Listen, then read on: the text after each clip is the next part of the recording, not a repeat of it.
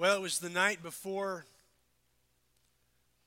the Feast of Passover, a pretty big event in the life of first century Jewish culture. It was a Thursday night, and Jesus had had a pretty rough week. And it was about to get a little darker. And that last night, he wanted to have a dinner with his friends. He had 11 or 12 of these guys that had followed him for several years. And he thought, this is going to be a good time for us to just not be around the crowds. We're just going to gather together, have a meal together, and celebrate. Now, he knew what was ahead, but his 12 really didn't completely understand what was about to happen. And Jesus knew that. He knew there was some confusion in the room. He knew that as he's been talking especially the last several months of his life, they didn't get a lot of this. They didn't know what was coming. But in that meal, and yes, all the 12 were there, even Judas, who was going to betray him. They were all there in that room, and about halfway through the meal, Jesus does something kind of out of ordinary. Being part of a meal, you usually wouldn't do something like this, but he took off his outer cloak and grabbed a basin of water, and he got on his hands and knees, and all 24 of those smelly feet, he went through and washed their feet. 12 pairs of full-grown man feet right there in the meal. I hope they had their main course first. You know what I'm saying? He goes around and he finally gets to Peter. And as is usually the situation with Peter, Peter opens his mouth first, thinks second. But he opens his mouth and said, Jesus, you're not doing that to me. You're not going to do that to me. And I can imagine Jesus smiling at Peter and saying, look, Peter, if I don't cleanse you, you have no part with me. You know, you could take that deeper, right? Jesus is probably thinking, cleanse you from sin. Peter wasn't thinking that. He's just thinking, you're not going to wash the dirt off my feet. I mean, you're the rabbi. We know he's a king of the universe, and yet he's on his hands and knees washing their feet. And Peter says, no way. Jesus says, no, if I'm not cleansing you, you have no part with me. And so then, as usual, Peter opens his mouth again and says, well, then wash the whole thing. Wash the whole thing. And I can imagine Jesus just smiling through that whole exchange. But what was the feeling in that room? What was the feeling there? Just the atmosphere of Jesus on his hands and on his knees washing feet. You see, I think there's a key value of leadership in that moment. And it's one word: servanthood. Jesus served. That's how he led. And you see this play out in a number of different ways throughout the Gospels, the Matthew, Mark, Luke, and John accounts of Jesus being a servant. Even at times where it didn't even make sense for him, he would tend to lead by serving. Now, a couple of years into the starting of this church, we were borrowing space from Whitworth Elementary School. And there was one Sunday where the setup and teardown crew had already left. It was about 12:30. And I kind of liked to, when we were at the schools, we were at Whitworth for several years, then we were at the high school for several years. And I always wanted to make sure, as kind of a leader, I wanted to make sure that I did a final check. And so I would usually, when everybody's gone, I would walk through the different classrooms we borrowed just to make sure stuff was in place and that sort of thing, kind of a general check. And that particular Sunday, and this happened more than once, but this particular one sticks out in my head because everybody had gone at that point. And I thought, well, I better do a bathroom check. And I could smell it before I got there. that someone had left a surprise in the bathroom. And I didn't want to leave it that way. I didn't want the janitors to give us, kind of look at us as these people that kind of abuse the space or whatever. So I'm the only guy there. So I realize I'm going to have to just do this. I go into the bathroom. I go to open the stall, and the stall is locked. I'm in my slacks, and I'm realizing now I got to crawl under the stall to then get to the mess that I need to clean up. And I remember thinking, as soon as I got on the other side of that stall and unlocked it, I'm the pastor of this church, and I got to do this. I realize now that that was not the right reaction. I realize that that was very maybe selfish of me, somehow like this is beneath me, right? I realize that wasn't the right attitude. I'm just confessing this to you now. You know that I'm a sinful person. I was having some struggles with my attitude while I was cleaning up that mess. But it reminds me again of a key value that we hold as a church. That if you're going to be a leader here, or really, if you want to be part of our church family, serving is part of who we are. And we get that modeled by the life of Jesus. We're trying to follow him, and that's hard. He chose to lead by serving. And for us as a church family, we've held from the beginning that leadership in the church here is about serving. It's about doing those tasks that you think might be beneath you. There was a book written, it was a really powerful book, written in 1964 by a guy named Robert Greenleaf. And he wrote a book, and listen to the title, The Servant as a Leader. As if he created this whole idea, right? We know it was Jesus. Anyway, he wrote this book in 1964, big deal, because a lot of corporations were sort of run by these CEOs, and this is the way it's going to be, and I'm the president of this company. So this book comes out and kind of throws it all, turns the whole business world upside down. And he wrote this in that book. He said, the servant leader is servant first. It begins with the natural feeling that one wants to serve. This was a radical reformation in business leadership, that you would actually serve the people that you're working with, that as the president you would choose to serve, roll up your sleeves and actually get dirty. And part of our church family, that's a big value that we have, that if you're going to be a leader, you're going to be willing to serve, even if that means crawling under a stall. I hope you never have to do that, but even if it means crawling under a stall and cleaning a bathroom. Look, we know this to be true. We know this inherently, that we follow leaders better when they are willing to do the hard things too. Like when we see a leader being willing to do the hard thing, then it's not like he's calling us to do something he's not willing to do. We admire leaders like that. Leaders that are willing to get in the trenches with us.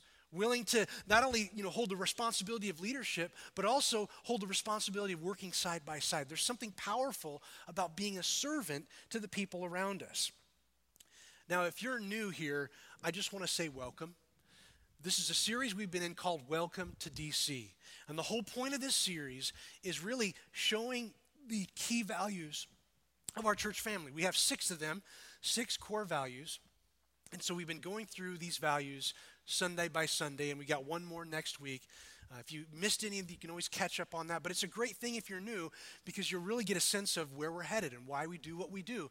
Values drive what we do. Now, we all have values, whether you write them down or not.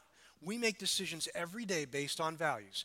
You have values. You place value on relationships, on what you believe about the world, about people. We're making decisions all the time, and those are based on values, again, that may be not written down, but we still work by values. And we too, as a church family, have values. We started in week 1.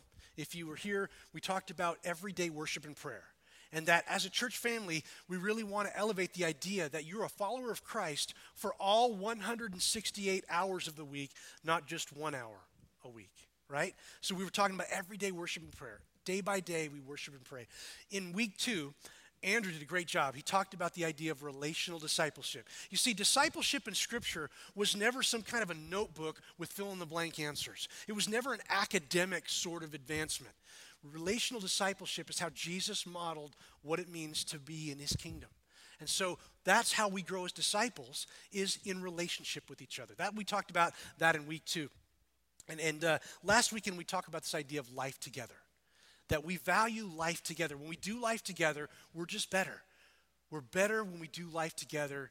And so we talked about that last weekend, and today we're going to talk really heavy, you've already figured it out, about servant leadership. So let's pause for a moment and pray. That'd be all right? And could you, if you're okay with this, would you stand with me when we pray? Feels like we got some camaraderie when we do that. And if you're okay with that, would you open your hands? By the way, this is the number one prayer posture in the Bible. We often think about prayer this way, but actually this is the way you see it in Scripture. Crying out to God. Let's pray. Father, we come before you with open hands and open hearts. Would you speak to us on this idea of serving one another? Father, help us to model our lives of servanthood around your Son Jesus and the way he served and loved us, even to the end, by giving up his life for us on the cross. So, Father, we come before you humbly, asking for you to speak to our hearts. Challenge us by the power of your Holy Spirit. We pray this in Christ's name. Amen. So Jesus obviously is our key model of servant leadership. You can't look at his life without seeing a servant through and through. And that story that I related to you when we started is from John chapter 13.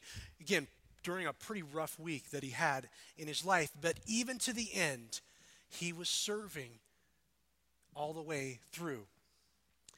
Some of the other scriptures that really speak to this idea of what Jesus did when he came, he said this about himself. He said, you know what? For the Son of Man came not to be served, but to serve and to give his life as a ransom for many.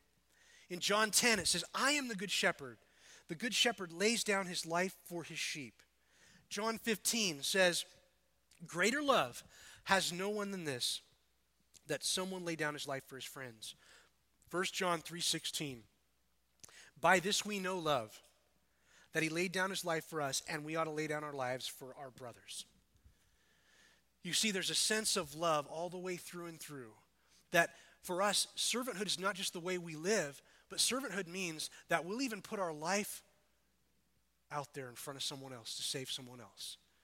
There's a writer and speaker named Simon Sinek, and he became famous from a TED talk that he did, I think on the why, the power of why. But in 2013, he wrote a book called Leaders Eat Last. And in this book, he talks, it's a great book, by the way, but he talks about the different ideas of what real leadership is like. And one of the things he said in that book is, he said this, the cost of leadership is self-interest. The cost of leadership is self-interest. That what you're giving away is your own self-interest when you choose to be a leader. What a powerful thing. Now, in fact, I'd kind of forgotten this story that Simon Sinek talked about, but in one of his talks, part of some of the material from this book came from a trip that he took to Kenya in 2013. If you remember this, there was a brutal shooting that happened at the Westgate Mall in Kenya in 2013 that took the lives of 71 people. It was a horrible, horrible tragedy, but there was a photo that made it in Time magazine. You'll have to Google it later, but there was a mom that was there with her kids that day at the mall. And there's this powerful photo of her laying over her children to protect them from the bullets. And Simon Sinek said that is a leader. Right there is a leader. That automatically you're protecting someone else. Man, that is powerful stuff. And I think about it, that's exactly what Jesus did for us. He is that leader, and it was automatic. Wow. But the cost of leadership is self-interest. That you've just decided someone else is more important than you, and that's the heart of our Savior Jesus, all the way through. Now, when it comes to serving, there's one story in the Bible that always gives me pause. When I read it, I'm disturbed and challenged at the same time. Jesus talked about final judgment. You know, Jesus did talk about judgment. I realize in church culture now, we don't talk a lot about sin and consequences, heaven and hell. Those are like things, we don't want to talk about because it's going to offend people. But listen, Jesus did talk about final judgment. You can't read the scriptures without seeing him talk at least a little bit about it. And I realize it's not easy. In fact, this particular scripture probably disturbs me more than anything. And it's in Matthew chapter 25. Some of you know this already. Jesus uses a metaphor of two different groups of animals. He talks about sheep and goats. And if you're familiar with the story, maybe you too are equally as disturbed and challenged at the same time. Because what he does is he's looking at both of these groups, and they're both would be considered religious people. Like, he's not talking to people who have no idea who God is or even care. These are people that are calling themselves faithful. They're following God. They're in the religious camp. And so Jesus tells the story about sheep and goats. And I got to tell you, again, it's disturbing because he talks about the sheep and that they were willing to do practical things for other people. I mean, it wasn't even religious things. It's not like he's telling the story about the sheep and goats about attending a church service or bowing down to pray in a certain way. Those would be like religious activities. The activities that Jesus presents in that story of final judgment with sheep and goats is practical ways to help somebody.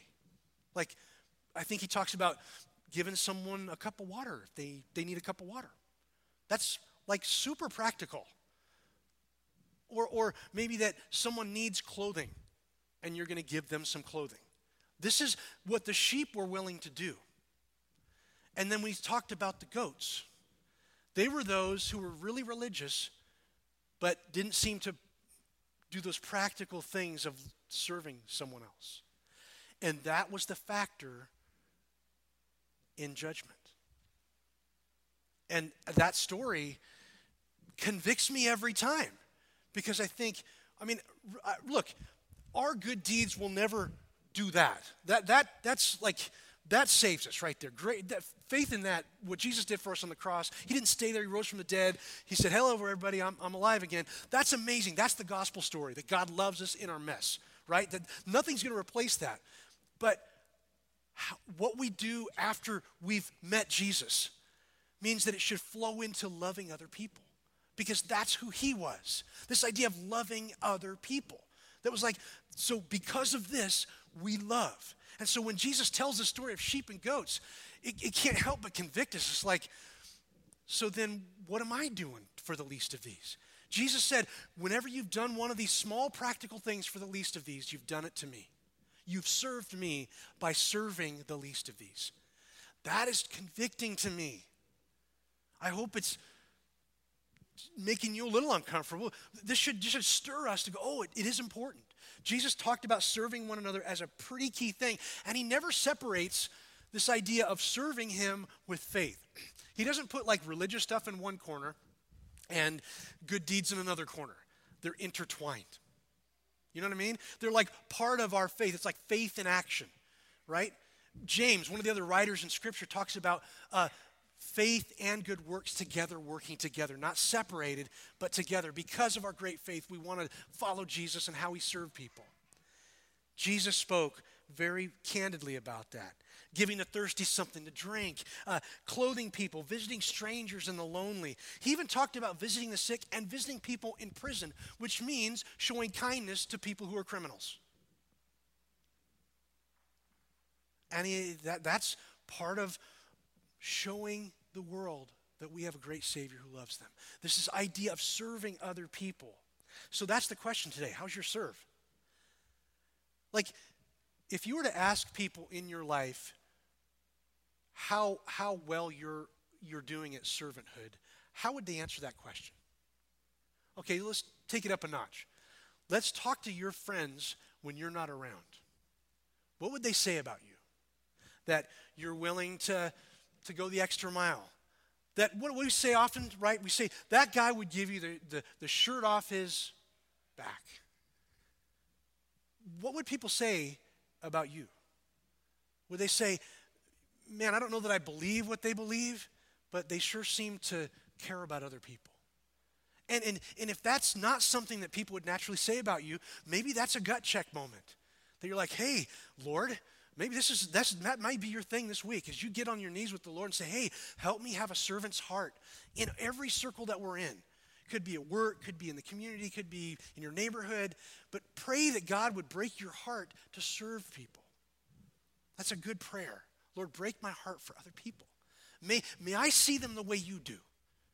Because that is showing really the servant's heart, and that's how you lead.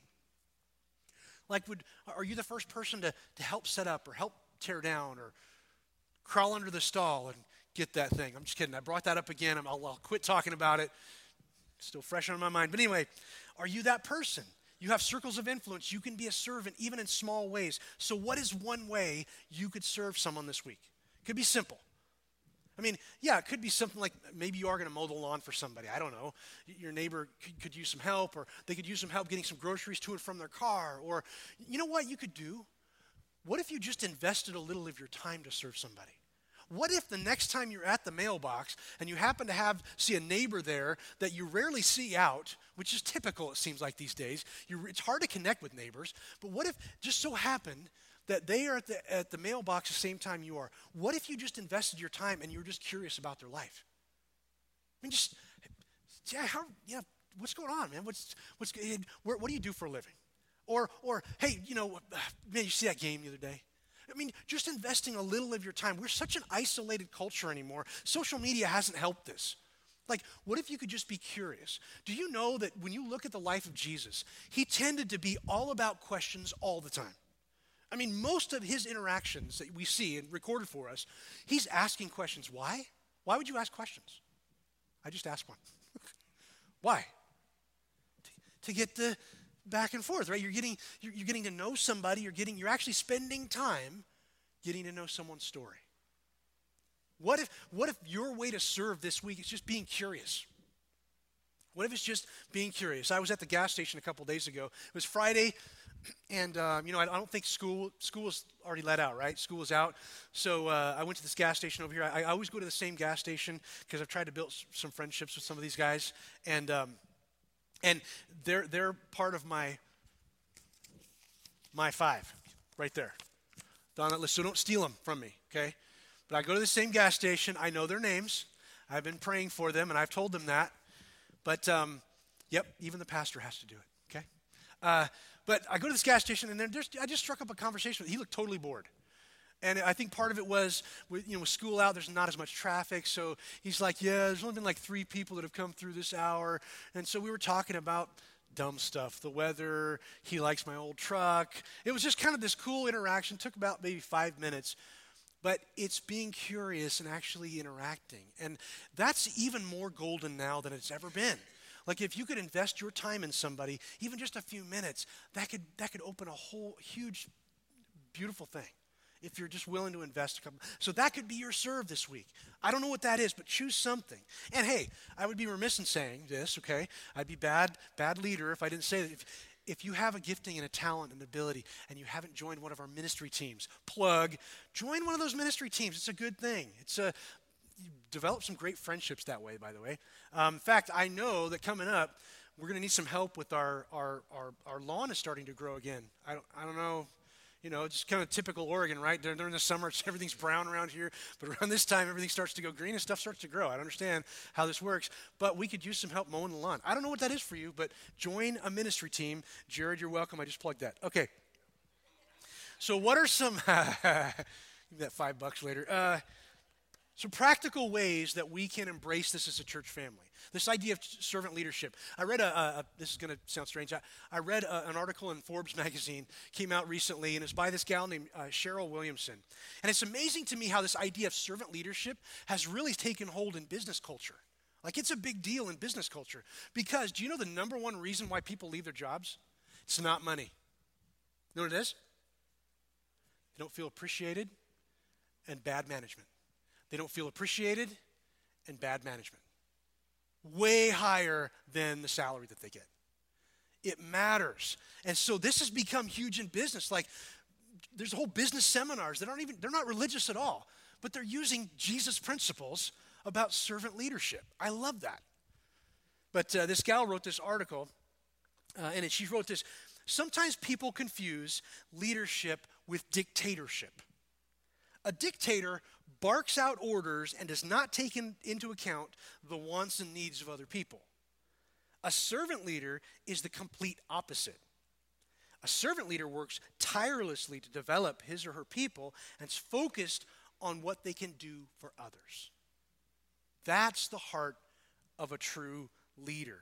Interesting that now it's in business culture, but we all know it came from Jesus. Okay, they won't admit that, but I think it came from Jesus. We'll claim that one anyway. So here's a couple practical things I thought were helpful even from this article. She talked about this. Number one, let others see you serve and encourage them to join you. Now, this is a big deal, I think, even for millennials and the next generation. Many of those younger folks want to actually be doing something physical for helping someone. They want to have action. They want to see action taken.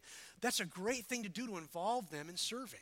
A great thing to have people see you serve, and you can encourage them to join you. Make sure, number two, make sure they know you care. That's a big one, right? Make sure they know you care. Huge deal when you're leading people. Number three is invest in people. In fact, I just mentioned that idea of being curious and asking questions of people. Actually invest a little of your time to find out someone else's story. That's so powerful. Invest in people. And here's the last one that she mentions. Don't place restrictions on your willingness to serve. Even if it means, I'm going to say it again, crawling under the stall. Okay. You get my point. Jesus said point blank, look, and you've heard it before, even if you've never been around church circles for a long time, the last will be first, the first will be last. It's not like Jesus was holding back information. He just blankly just said it right there, point blank. And behold, some who are last will be first, some who are first will be last. Luke 13:30. Many who are last will be first. Servanthood is what he's talking about. It's been said that leadership is influence. Leadership is influence, and in Christ, we influence people by serving them. That's how that works. And when we serve them, we're showing them the love of God. And do you remember what Jesus said about how people would know us? It's by our love. Not our doctrinal statements, our bumper stickers on our cars and our t-shirts. It's by love. And when we serve people, we are showing love. I've only got one point today. Live to serve. That's it. Live to serve. Hashtag it, Instagram it, I don't care. Live to serve. That's our lifestyle. That is the posture of every follower of Christ, but especially if you're going to be a leader in our church, you need to be willing to serve. You need to be willing to serve. Because when you're doing that, you're reflecting the heart of Jesus by serving. Live to serve. Helen Keller once said this: life is an exciting adventure in a business, and most exciting when it's lived for others. There's this poet, I'm going to paraphrase him, Khalil Gibran said, serving is love made visible. I love that. Serving is love made visible. You know? Serving is love made visible. Imagine what impact we could have as a church family if this is the posture that we embraced as much as possible. Think about what that would look like in this town. That, people might say, well, I don't know if I believe what they believe. I don't know if I'm into this Jesus thing, but they sure seem to serve and love people. And what if that were our calling card? That could be huge. More than a slogan or a bumper sticker or anything like that, we would show them love, and that would be the thing that would be the game changer. Imagine what that would be like in their city, in our church family, in your family, if we looked at servanthood. Especially, think about marriage. How important it is for husbands and wives to serve each other, to love each other. Guys, when we do that in our homes for our wives, we're showing Christ-like love when we serve. Right? Let's pray. Father, we come before you. And we know that you're good and you're mighty and you're powerful. And you've created us and allowed us to be in a relationship with you through Jesus Christ. And you've called us to serve like your son Jesus did. To serve the world, to serve needs, to put other people's needs above our own. So Lord, help us embrace that sort of lifestyle today, every day. We know it's hard. But by the power of your Holy Spirit, you can do immeasurably more than any of us could ask or imagine according to your power. So God, use us to serve the city. Use us to serve like Jesus served. And in that, the world would see the love that you have. In Jesus' name we pray. Amen. If any of that stirred and you want to talk a little bit more, you can hit our welcome table there. I'll be over here. If you want to talk a little bit more, have some prayer today, it might have stirred something up for you, and I want to give you time to that. Right now, the band's going to play some songs, and we're going to enter what we call communion or the Lord's Supper. We offer this every week because it's kind of a big deal for us. This is ground zero for every follower of Christ. What we do is we come forward, and we take a little bit of bread that represents Jesus' broken body. Then we dip that into juice that reminds us of his blood that was shed for us on the cross. And we remember what he did for us, the great sacrifice and his great love for us, our servant leader, Jesus. So take some time as the band plays some songs, come forward, spend some time in prayer. If you're a follower of Christ, this is for you. Come forward and take that at your leisure. There's also some places to extend your worship through giving, so we encourage you to do that. There's some giving boxes out here. But really do some business with God today in meditation and prayer, in these songs that we're going to sing in communion. Really consider Jesus serving you and how